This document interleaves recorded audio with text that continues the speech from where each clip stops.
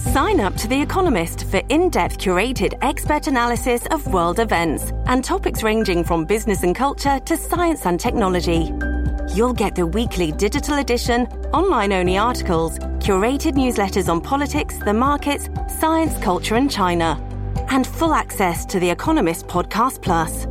The Economist is independent journalism for independent thinking. Go to economist.com and get your first month free.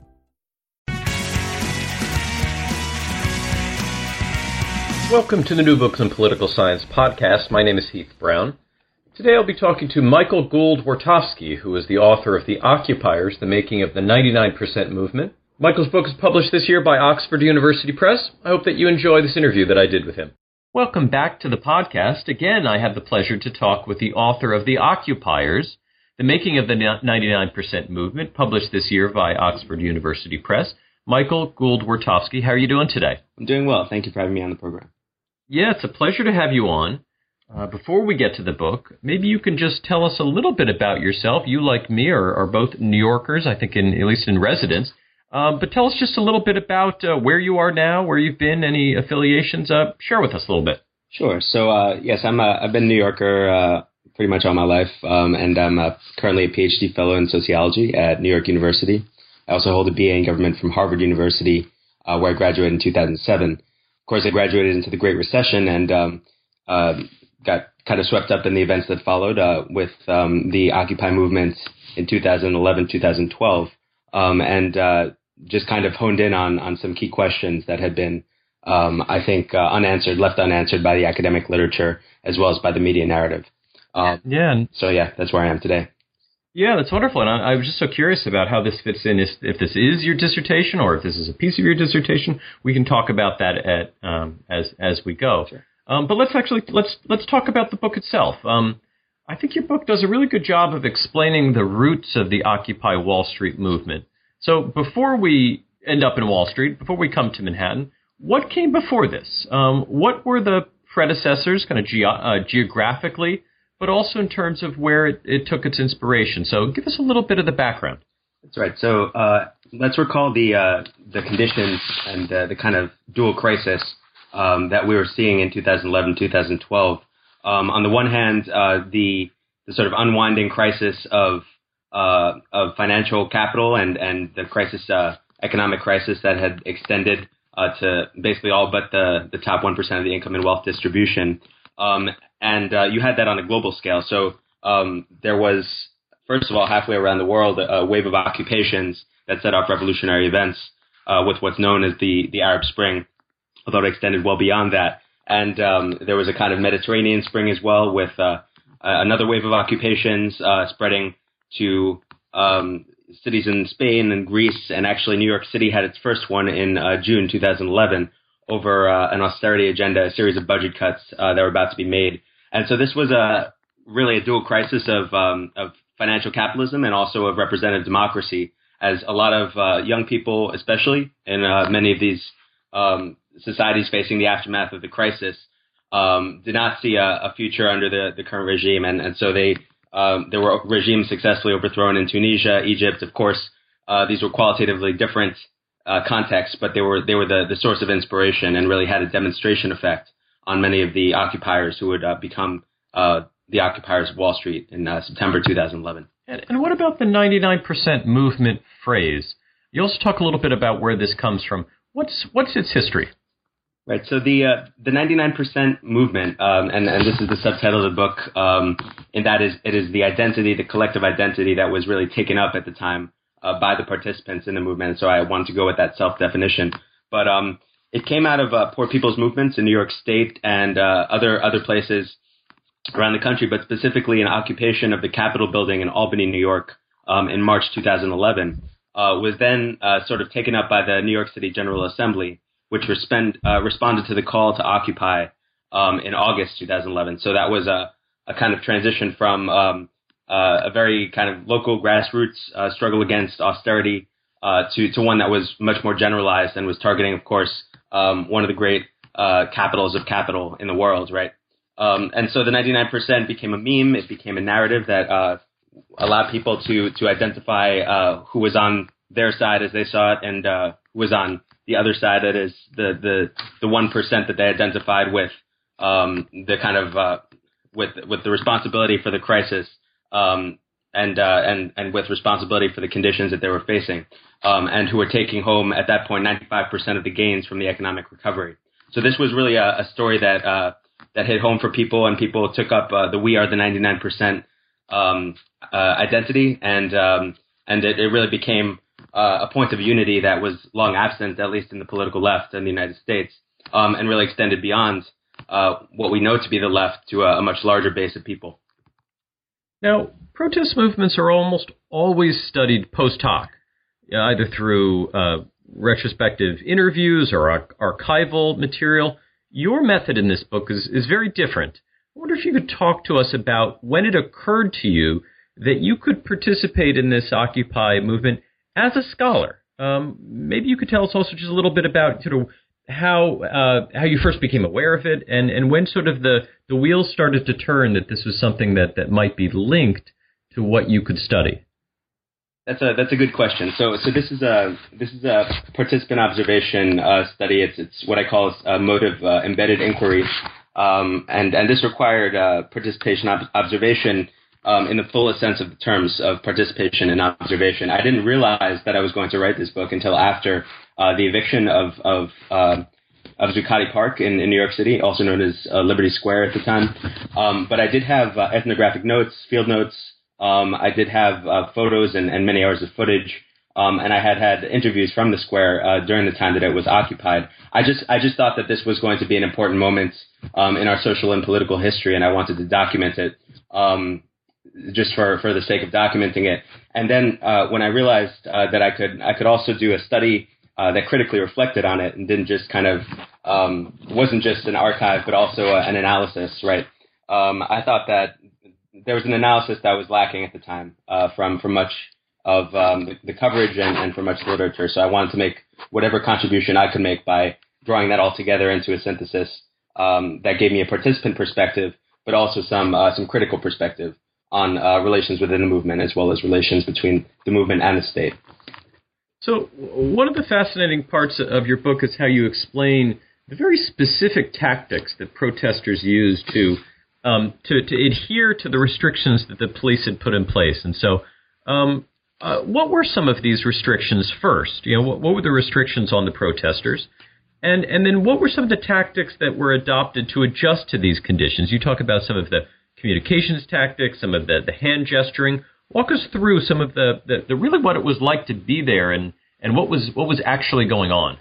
That's right. So, we often get this bird's eye view without actually seeing the social relations and the kind of political power relations as well within situations like this. Of course, there's a basic asymmetry of power between protesters and police, especially in New York City. And this is 1 block away from Ground Zero. This is a kind of stone's throw away from the gates of Wall Street, which were shut down, and traffic was very tightly regulated from September 17th on.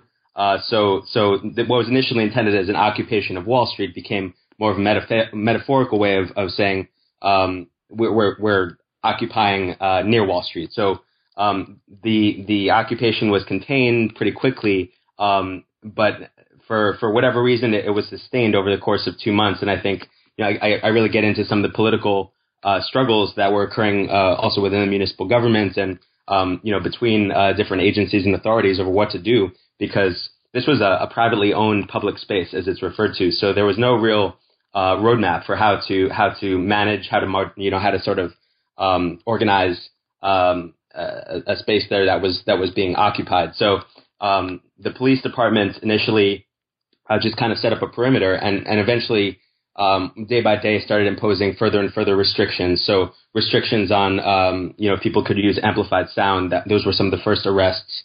And so as a result of that, the occupiers turned to the tactic of the people's microphone, which allowed them to communicate by echoing in call and response back to each other, and communicating very effectively, I think, within the parameters and the constraints that they were facing.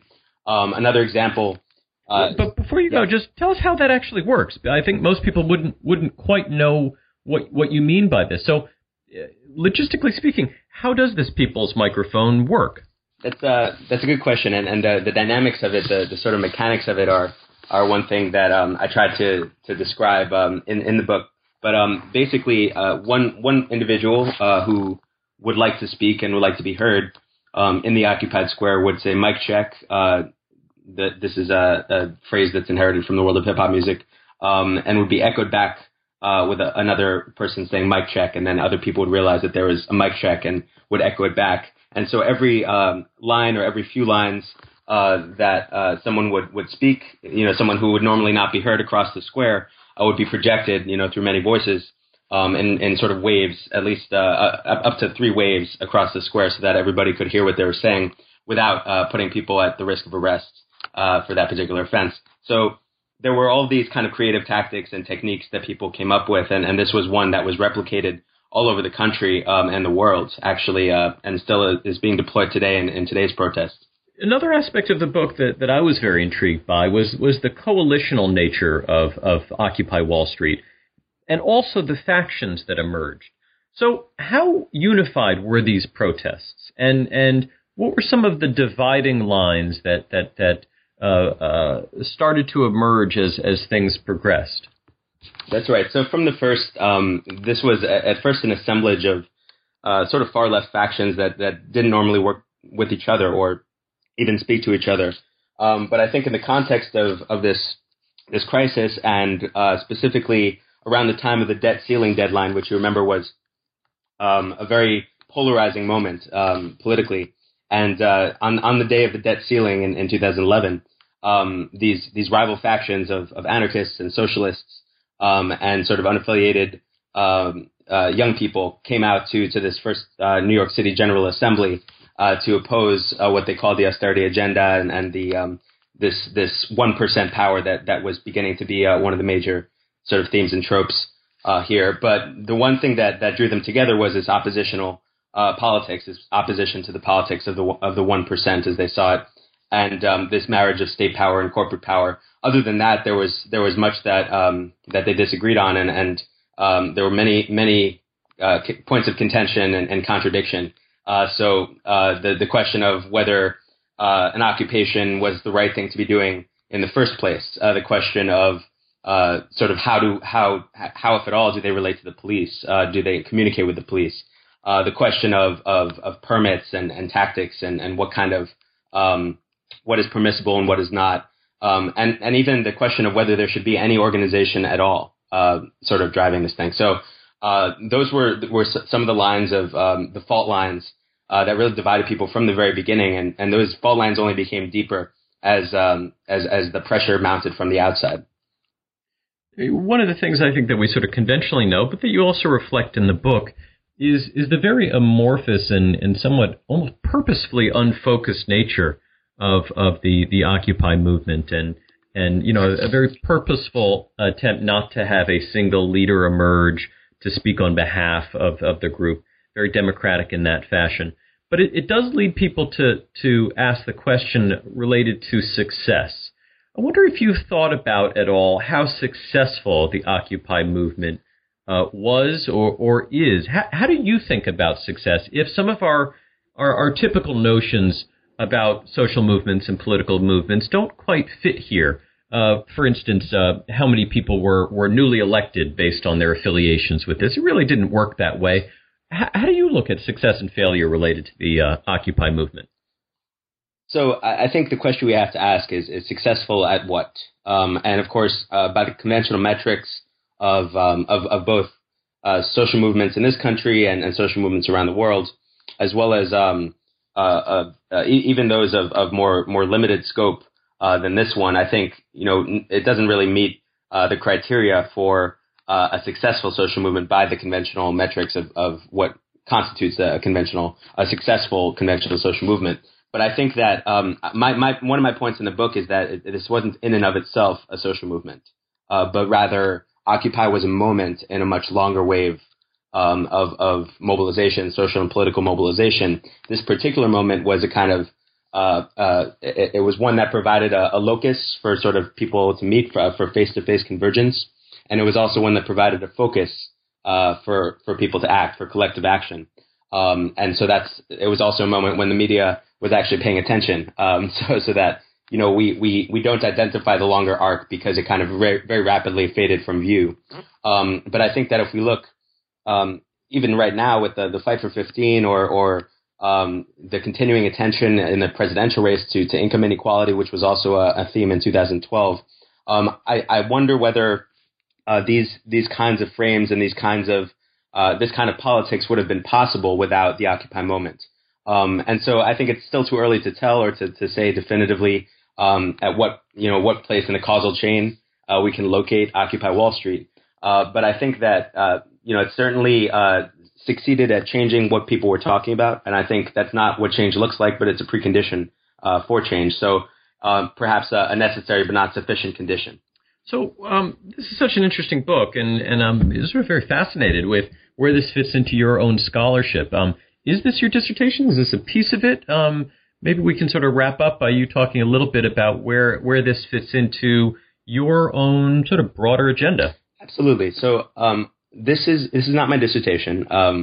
It's certainly related, but my dissertation is on the topic of immigration and of movements surrounding immigration and state-society relations around the question of immigration. So the way that I see this fitting together is we're looking at sort of different responses to the economic and political crises that we've seen over the past decade or so, and I think that the politics of the 99% is a kind of, it's one that aspires to some kind of universality. It's one that asserts that there can be sort of political progress in the fight for greater social and economic equality and for some degree of political power for the majority of the country, which is the criterion for democracy, as we know. So this is on the one hand a response to the crisis of representative democracy that we see in the Occupy moment, and also in the disenfranchisement of millions of people who consider themselves Americans and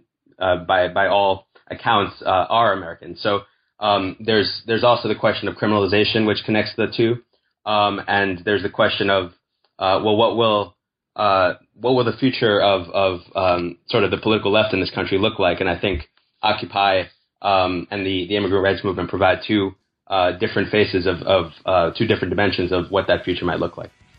Yeah, it's really interesting. And your book, The Occupiers, The Making of the 99% Movement, published this year by Oxford University Press, is widely available. Michael, thank you very much for your time today. Thank you so much for having me.